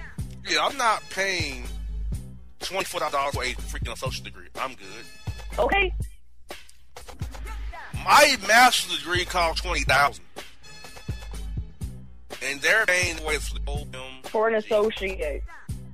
Right, exactly. O to the MG. That's what you're saying. I don't. This is how they get you, people. I'm gonna put out there. It's called open enrollment. Mm-hmm. That means that they don't pass the ACT or SAT to get in school. Yep. That's what all that means. It means. So that's how they get you. Because some of you can't pass that, they let you in automatically. They charge you a super fee. It's like a dumb tax almost. Yeah, and I hate to say it like that, but it kind of pretty much is. And like how they sell you also is they call accelerated courses, which means that something that would normally take you 2 years to finish, you get finished in like a year and a half. And the fluff class, like what you mentioned earlier, they don't have all those fluff classes, more career-focused classes. But they're charging you extra on that. So basically, you're paying more to get what you need. And I'm not knocking those colleges, but they have all that because they kind of like dumb down the course material where it's almost not even college level courses. So they didn't pass anyway to a certain extent. And a lot of the times, if they enroll in their college with those credits, they have to retake those classes. They don't transfer. That's like having the fine print that our credits are likely not able to transfer. This ain't a little small. The of any institution will honor our credits. So I'm gonna be honest with you. A lot of times a job does not even take you seriously. I hate to be the bearer of bad news. A lot of times. See that they'll be, this person wasn't educated enough or isn't smart enough to go to a real, and I hate to say it, but they actually use that word, real college. Like, they belong to a real college. They went to such and such career institute or such and such trade school. Mm-hmm. They won't show you no respect. None. So, I just want to... They don't put no on it. They don't say it no more. Are you finished or are you done? Put some respect on my name. See, you... Right. Come see you, N-word. I'm here, N-word. What's the deal? Put some respect on my name. I ain't gonna say no more. You finish or are you done? That was one of the best takes ever. Yeah, I still remember that. Like, I'm not sure what school I go to because I'm not about to, especially since we were just talking about people stalking and geotagging, I'm not going to mention the school I go to because I'm about to talk. But the school that I go to, yes, they do add plus classes, I guess, so to speak. You have to get a certain grade in each class. Otherwise, they won't move you on to the next class. You have to retake class. Exactly. So the school I go to, you have to have C in every class to even pass it, basically. That's right. You got that right. Because it's a, quote, real school, and yes, all the credits transfer. Accredited and everything. See, you did right by going to a, quote, real school. You can go to a, quote, fake school. Yeah, I don't get where people, spend $20,000 on, these schools that charge at $20,000 a year. It's actually going to be more than $20,000 for the whole associate. Yeah. Real? Okay. Like, why would you spend $1,000 associate? That's terrible. Hey, I'm going to tell y'all something. If you're not very bright, go to community college. Yes, that's what I was just thinking. If you're at the level of not bright average, for school, try your hand at community college. That's like 13th grade. It's like high school essentially. Okay? Give another chance to get it right. Yeah. And guess what? At a community college, you can get a certificate that's really no similar or a degree. Yep. And they train you with a trade. A lot of plumbers, electricians, which you don't need a 4-year college to go to be an electrician or plumber. So, I'm just saying, folks, use your head. Do research. Just think. Basically, you get, I doubt it. I doubt it. You know? And some of the ones I know, they don't think. Which is scary. But still, but it's the brain that the Lord gave you. You can get over and be okay. If you don't, you're going to be paying. It's about real love. Why in God's name are you paying University of Phoenix $47,500 for a bachelor degree? Who does that? Thank you. It's mind-numbing. And also... Yeah, it's not that great of a school, no. Also be leery of online-only schools. Very leery of that. Very leery of only... And they're for profits. If the price sounds... What's the power for it's accredited by one of them for profit school accreditation people, don't do it, please. Except for Flynn. I heard that Kaplan's pretty good, and I believe they're online only. I heard that Kaplan's pretty good, but they are out of the way as far as pricing. Look what happened to ITT Tech. It got shut down. You don't see everyone here. If your school commercial come on late at night on the deal time, that's not good for you. I wouldn't want to anywhere invest in commercials in the first place, but you know what? Now that you brought that up about Everest, I did know that. I used to see the commercials like every day. It's on you. And then all of a sudden, I don't see that guy no more. I don't see that chick no more. That's true. No, honestly, if that school did get shut down, I don't miss it because I feel a lot of students lost. In price and gorgeous. Yes, a lot got shut down. So, if your college don't even have a Judge Judy, or late at night when the chat line come waiting for you, calling if your school commercial come on around that crap, you should run for the hills. No, I'm just. And if you hear somebody saying anybody can get in, and if you can do it, you can do it too. Don't do it. No, don't do it. That's a bad take. Exactly. And speaking of bad takes, on this show, we just gave you bad takes and gave you good takes from us. See, this is a great email segment because we had great takes to give them better things to get around the bad takes. This is better than reading emails today. It really was. True. Not mind boggled. Able to actually have a normal conversation, normal takes on normal things, and give all right how these things. See, people, if you don't send emails, that's readable. So what you can get. It's at our will, our leisure, our show.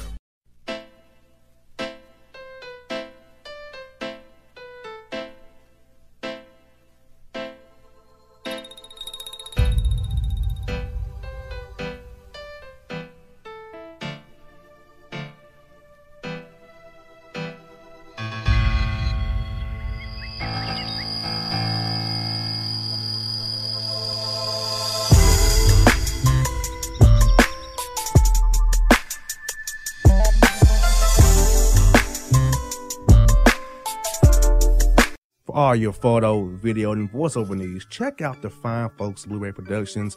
They will take good care of you. If you don't believe me, you can see for yourself. Check out their work at blueberryproductions.tv, the Facebook page, Blueberry Productions, also a Vimeo page, a YouTube page, and it's Blueberry, BLUBERRY, Prod on Twitter. Check them out today. Blueberry Productions, great people, great work, great service. Fantasy football season is fast approaching, and if you're looking for an edge this season, you need to contact the guys at Draft Day Consultants. The concept is a simple one. Draft Day Consultants takes your requests and connects you with one of their trusted analysts, who then guide you through your draft. Whether you just need a sounding board on decisions, or if you need them to conduct your entire draft, Draft Day Consultants has you covered.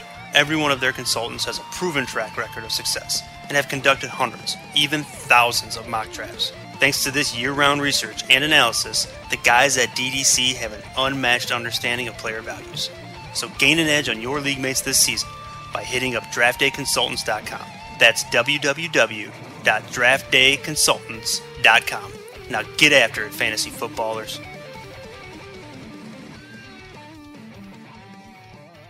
Hip-hop fans, I got a great album for you. The debut album from Family Grind ENT, True Speech and 313 Fresh. We're going to give you 2 discs, 33 songs of pure, genuine hip-hop.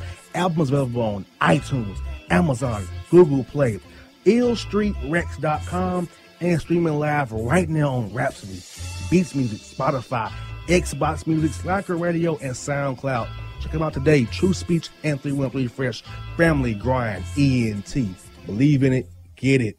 Hello, my name is Travis Williams, President and CEO of Academics and Athletic Consulting, focusing on educating and empowering tomorrow's collegiate athletic leaders. My passion is for the education and genuine concern and care for today's student athlete. It's the centerpiece of my life's work. A college education, both in and out of the classroom, is a truly rewarding benefit. For more information on AAC, you can go to www.academicsandathleticsconsulting.com. Once again, www.academicsandathleticsconsulting.com. Or you can follow me on Facebook at Academics and Athletic Consulting, or Twitter at Coach TWill24, or Instagram Travis L. Williams 24. Or you can call me at 404-542-6079. Once again, AAC is very proud to partner with J.R. McHenry of the Bossman Radio Show, covering sports and entertainment across the country. Please tune in weekly for informative, entertaining, and expert analysis on today's sports and entertainment topics. Thank you.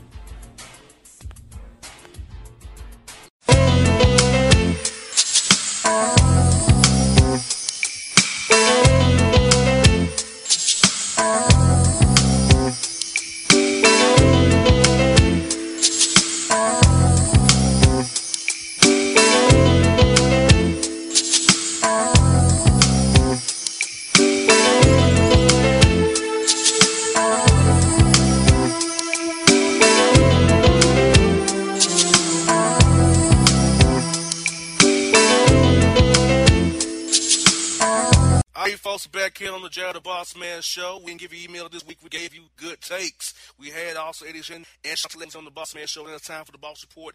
With not JC Smith with Jay Monique's here with me. Jay, what is good? Hey, what's good? What's good? What's good? Hey, not much. You're here with the Boss Report. Season in the NBA is about to end real soon. It's going to be good, so let's jump into it. So, folks, you've been waiting on it. It's time for it. It's here. It's the Boss Report.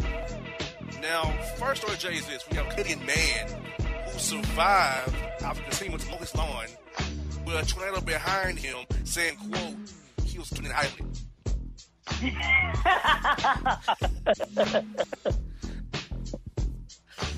What a horrible take, right? Hold up. He needs to keep his eye on the closest shelter to get away from the tornado. Keep an eye on what? Did it say how big the tornado was? Was the F1, F3? F2. That's still strong enough. Nope. Nope to be outside. And he was mowing his lawn too, so he couldn't find any other time that was convenient for him to mow his lawn more so than in the middle of the tornado because he wanted to keep an eye on it. Yes. He lucky that tornado didn't suck him and the lawn over. Exactly. Like, what a horrific take by a Canadian man there. Oh, my goodness. He was keeping an eye on it. Yeah, all right, keep an eye on it. Okay. Woo! Already get into it. We have a Florida man bragging and flashing cash on Facebook, gets his little party interrupted when the police raid his apartment and take him down on Facebook Live. Oh, man. No way. So homeboy got arrested while he was live streaming on Facebook. Thinking about his heist, yes. Flashing cash. That is one of the dumbest things I've ever heard. I don't know which one's worse. Him or the guy outside with the lawnmower in the tornado. He got to hear him brag about a crime and flash the money on Facebook Live. And got what? The law enforcement officials weren't going to find him? Hello, it's the internet and it's Facebook Live. They will find you and get you. I mean, really? Man, that's got to be embarrassing, though. I mean, but I don't feel bad for him because he was over here bragging and stuff, thinking that he was untouchable. So I don't feel bad for the guy. Neither do I. He's a sucker, loser, and this jabroni, candy ass, dimwit, Itzel. What else can I throw his way? You know, twerp, twerp, peon. Exactly, nothing but a peon around here. And we got this.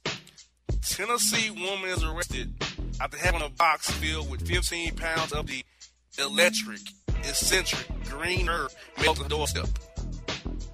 Electric, eccentric green herb? Yes. Wow. Mm-hmm. And she had them mailed to her. Yes. What an idiot. These people are at work. Like, I don't understand. I don't either. Like, that's actually your take to have the green grass mailed to your home. That's a good idea. Right. And people aren't going to smell it or figure out what substance that it is. And she thought she was just going to get away with it. She thought she was going to probably sell that and make a profit. You already know. Unless she's a big time, user like that, I highly doubt she's going to use it for herself. No, you know. Definitely receive and distribute scheme there all day long. All day long. And all day. And come back to Florida. 18 men popped for picking up prostitute peen in public park troubles me. Prostitute peen. what? Put in the box with the stick. These people are stupid. So the 18 men, they were picking up prostitute sticks? Yeah, they was looking for stick, not box. Oh, heck no. Yeah. These people making the state of Florida look bad. Now I'm almost ashamed looking at them. That is an embarrassment. Like, you're looking for... What is going on? I have no idea. It is troubling to me. I read these stories, it's very troubling. I'm trying to maintain my composure. Yeah, it's really disturbing. Exactly. Right. It's like these people woke up in the morning and it's like, what goes through their minds when they do these things? I mean, this is just really disturbing and just mind-baffling to me. Like, wait, you did what? After stick, not box, public market. Disturbing. In a public 18 men got busted on one. Like, these people know how to get it straight. First of all, why are you going to the park to find a prostitute stick? At all. I mean, if you really want stick box, whichever. Really want to find it, there are dating apps for that kind of activity. If you really want to find it without getting popped for prostitution. Oh God, Jesus Christ! They can probably send on Facebook. To be quite honest with you, probably. Yeah, they be saying. I mean, I'm quite sure there's people that say stuff on the low on social media when they be posting their, their statuses and to their news feed, stuff like that. I'm quite sure they say stuff on the low. I haven't seen anything like that because otherwise that person would be off my Facebook. So I'm quite sure that they do that stuff. I'm pretty sure of it too. I'm glad I don't have to see it. And we have a Georgia teacher arrested after having a 2.5-year relationship with a female student, saying, quote, her box had him trapped in the closet and he couldn't escape it. What? Are you? Yep. Oh my gosh, he should be ashamed of himself. There's so many other people out there. You're gonna mess with your student. Come on now, you know that's against policy. Stop. Talk about her saying things. Had him trapped in the closet. My dude, she didn't rape you. Exactly. How can she trap you? You wanted it. What do you mean trapped? I ain't never heard no nonsense like this. That take's pretty terrible. Oh my gosh, and he's serious too. That's the thing about it. He did that horrible take. He really did. He really did. And it's disturbing. It happened about 20 miles north of Atlanta, so it's right in the area. So it's very prevalent that I know around here. And we have this. A Florida man's arrested after being seen throwing pipe bombs into a Dennis parking lot that messed up his quote gangster grill to prepare for the 4th of July. What? What? This person couldn't find anything else to do but to sit there and throw whatever was pipe bombs at a dentist's office. Exactly. And he thought this was just a great idea, and it was what? To get prepared for fireworks. That's how we prepare for fireworks now? I know you quote prepare for fireworks. What? I know there was a preparation for either like. How do you, first of all, what is preparing for fireworks? What even means preparing for fireworks? I know you had to prepare. You mean you're anticipating the 4th of July? I mean, what do you mean? I've never heard of such takes like that, like to prepare for 4th of July. Neither am I. Like, what are you preparing for? Like, you prepared the meat? Prepared the venue? Like, I don't understand that take. I don't get it. So the guy caught throwing pipe bombs in the dentist office, and then when he gets caught, he decides to turn around and say, "Oh, I was just preparing for fireworks," and he expected them to actually buy that nonsense. Pretty much. Dude, he was just better off just not to say nothing, just surrender, just take your L and keep it moving. Just say nothing. If that's all you got to say, is nothing at all. Exactly. I agree. And we have this Alabama mail carrier arrested for feeding dog meatballs with nails due to dog's, quote, repeated annoyance of her as she works her route and the dog's horrific smell and messed up hair. You can't do that. It's not your dog. You know what is illegal. God.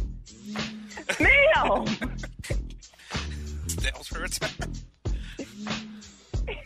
Because the dog was annoying her by barking and because she didn't like the smell of the dog. You got it right. That is so wrong. But is the dog okay though? Oh no, the dog is put down. Oh no. Yeah. See, I'm not laughing at the dog. I'm laughing how ridiculous the mail carrier was to even do that to begin with. It's like, it's not your dog to begin with. It's, okay, so what? Dog's annoying. I have neighbors' dogs that are annoying and bark and stuff like that. So what? It's a part of life. That's what happens, you know, when you have neighbors or when you're on a mail route. You're going to encounter things that are displeasing to you. How about this? Quit your job and go do something else. Exactly. You end up as a mail carrier. That means that you failed. Just saying. I don't want that as my mail carrier. No. And we have this. Florida high school football teams in hot water after being caught filming themselves train on multiple cheerleaders in the locker room and the dance closet. What? Mm-hmm. People just put anything on video. What's up with these people? Like, I don't understand people that do stupid stuff and then decide to put it on video. Hello? Video is one of the most dominating receipts out there. Hello? And furthermore, it's disgusting. Ew. Mm-hmm. Exactly. And on top of that, why the cheerleaders, they wrong too. Why they allow that in the first place? Like, really? Were these high school jocks, whatever, that appealing to them that they decided they were going to throw themselves at them or degrade themselves and allow them to not only run train on them, but also videotape it? What? That was like... They're all high school disgusting. orgy. Not a good take at all. So, we go here. Arkansas man arrested and charged with robbery after being caught putting soda in a cups of a water cup he originally requested from the local McDonald's. Okay, they didn't have to do that man like that. Robbery, come on now. Make petty theft. Come on now. He was just trying to do a little hustle. I'm not saying I'm condoning what he did. He was just trying to do a little hustle and get him some extra soda. Come on now. That's stupid. Leave that man alone. They need to leave that man alone. Talk about some robbery. Of what, soda? A little dollar soda? That man with robbery charges. Come on. Robbery, okay? which I'm quite sure is a felony. So this man's looking at felony charges over a cup of soda. They need to stop it. Just that's wrong. I mean, once again, I'm not condoning what the guy did, but it's petty in comparison to so many other things that people do out there. Okay, so what? He hustled somebody out of a cup of soda. It's 109. Don't make their money back. No, that $1.09 is not going to make or break you. They're going to make the money back or bar the guy or ban the guy from coming back in that facility. Terrible. Terrible. Just like this. Florida man is arrested after escaping an ambulance, climbing an escalator, taking his clothes and masturbating on top of the escalator to free himself and join the church. What? So this man was already in the ambulance, like, he got picked up so he was a patient. And escaped. And he decided to escape the ambulance and also decided to go out his way and masturbate before escaping the ambulance? Yes. Oh my gosh, yeah, this guy's definitely a wild card. So first of all, why call the ambulance in the first place? And second of all, you need to escape the ambulance. Why masturbate before escaping the ambulance? Like, what are you doing? I don't understand this. What has you that fired up in the ambulance? Right, like, what happened? Do you need a hug? I mean, really? What fired you up is good to get? I mean, like, what was it? Like, did the IV get you going? Like, man, did morphine get you popped off? Like, I don't understand. Right. Don't get it at all. We have this. At the tender age of 82, Texas woman is arrested after scuffling with airport security over Bath and Body Works hand gel. So let me get this straight. They don't arrest this 82-year-old lady. So the Bath and Body Works hand gel bring home something? Okay, I'm sorry. I'm going to have to cite the 82-year-old lady here.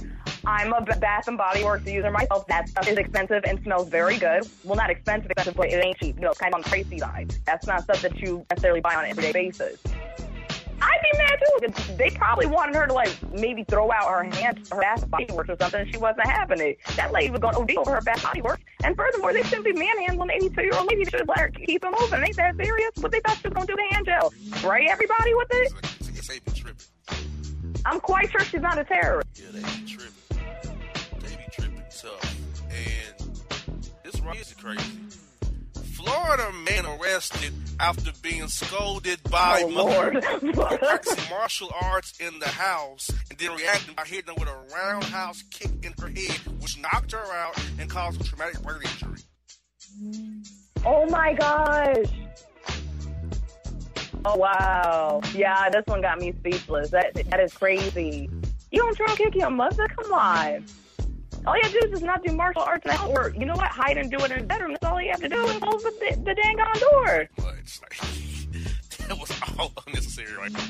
You don't try to kick your mother. It wasn't even that serious. Man, leave it, get it, quit watching those movie shots. Jackie Chan or whatever, quit watching that crap. It's terrible. Okay, yo, martial arts is not for everybody. Exactly. We have this unfinished paint job by city contractor leaves water tower, we'll spell it out, Sussex, Wisconsin, which is causing local outrage of the conservative citizens.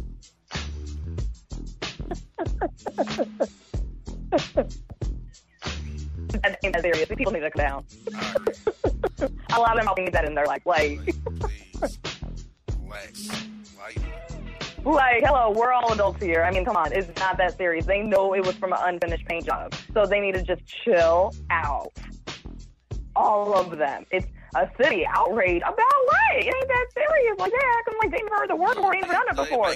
I mean, my gosh. Water tower town. The town has a water tower in it. It's probably not a real town. Okay? This is my personal take. Water tower. Right, and it's probably not water that many tower people. Means town ain't worth a quarter. So that means, okay? Chill out, Sussex. Exactly. And we have this. Florida man's arrested after trying to steal 15 quarts of motor oil and DVDs by stuffing them in his pants to, quote, Get him enough equipment to work with for the day. What? The cell phone and nobody was going to use the fishes. Hell, that's a bullshit. My God. Terrible take. Stupid.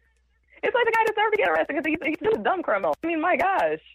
I mean, how stupid. Like, that's so disrespectful that he had the nerve to really challenge everybody's intelligence like that, like he wasn't going to get caught. Like, they won't see this hiding in my pants. Come on, guy. Oh my goodness, and here we go here. We have a Maine man arrested after unleashing bed bugs at city office after not qualifying for food stamps and Medicaid benefits. Yo, he unleashed bed bugs where? In the Medicaid office. Oh, that's wrong. That's disgusting. That is so wrong. Didn't qualify, and he officiated it, so he get the bed bugs out. My question is, how do you have bed bugs very available to release? How do you have that? Right. Right, and why? Like, let's start there. How do you have bed bugs? I mean, dang, really? Your bed is that dirty and old? Come on now. Really? And they're going to unleash them on people, and it's like, okay, not only are the people who work to be affected, but the innocent people who are also trying to get their food stamps too. What they done did to you? Come on now. Terrible. The final story about sport this week is this. Florida man arrested after throwing pine bark and baseballs and flamingos to scare tourists.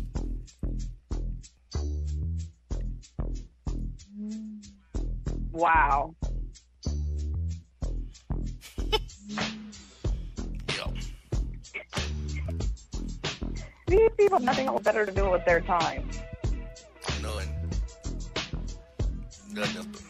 These people are crazy. Most of them are twerps and peons. But the two of them, there are two, of them have a boss report that I feel got handled incorrectly, and that's the guy who, hustled that soda and 82-year-old lady with that bath and body. I just can't get over some of these bad takes I heard today. Like, for real, like, I'll keep his eye on it. That's your take. Yeah. And this is no stick to me. I can't get over that one. I remember this take, too. Quote, her box had me trapped in the closet, and I couldn't escape. What? Like, it doesn't work like that. That's... Like, my man. It's not like her box had some way up, put you in the closet, my man. Like, for real. Like, shh. Closet. Like, get out of here. Oh, we another great boss for it, folks. That's the boss for this week. We had Eddie Shannon, Shanta Liggins, Jay Monique on the show this week. Stay with us. BossmanShow.com, Bossman Radio Network. We are out. And if you don't know, now you know.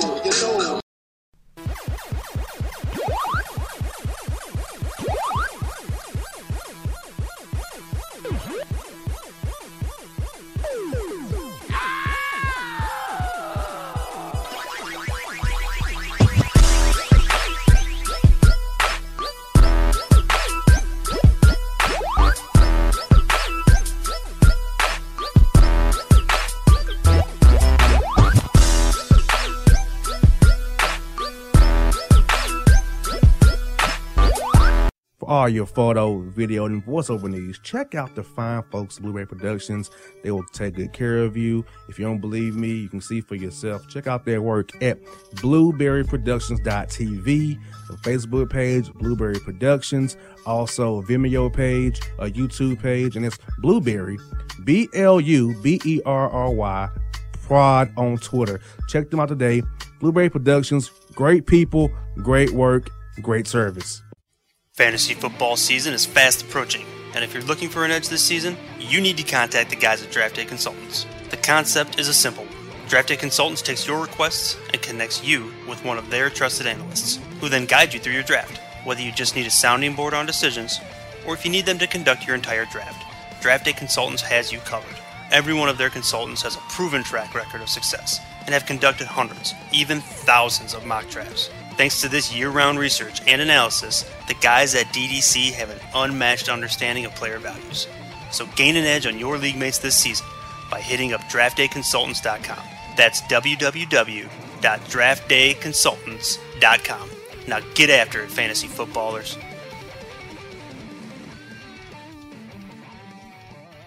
Hip-hop fans, I got a great album for you.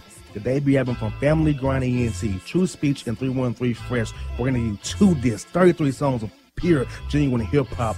Albums available on iTunes, Amazon, Google Play, illstreetrex.com, and streaming live right now on Rhapsody, Beats Music, Spotify, Xbox Music, Slacker Radio, and SoundCloud. Check them out today. True Speech and 313 Fresh, Family Grind, ENT. Believe in it, get it. Hello, my name is Travis Williams, President and CEO of Academics and Athletic Consulting, focusing on educating and empowering tomorrow's collegiate athletic leaders. My passion is for the education and genuine concern and care for today's student athlete. It's the centerpiece of my life's work. A college education, both in and out of the classroom, is a truly rewarding benefit. For more information on AAC, you can go to www.academicsandathleticsconsulting.com. Once again, www.academicsandathleticsconsulting.com. Or you can follow me on Facebook at Academics and Athletic Consulting, or Twitter at Coach TWill24, or Instagram Travis L. Williams 24. Or you can call me at 404-542-6079. Once again, AAC is very proud to partner with J.R. McHenry of the Bossman Radio Show, covering sports and entertainment across the country. Please tune in weekly for informative, entertaining, and expert analysis on today's sports and entertainment topics. Thank you.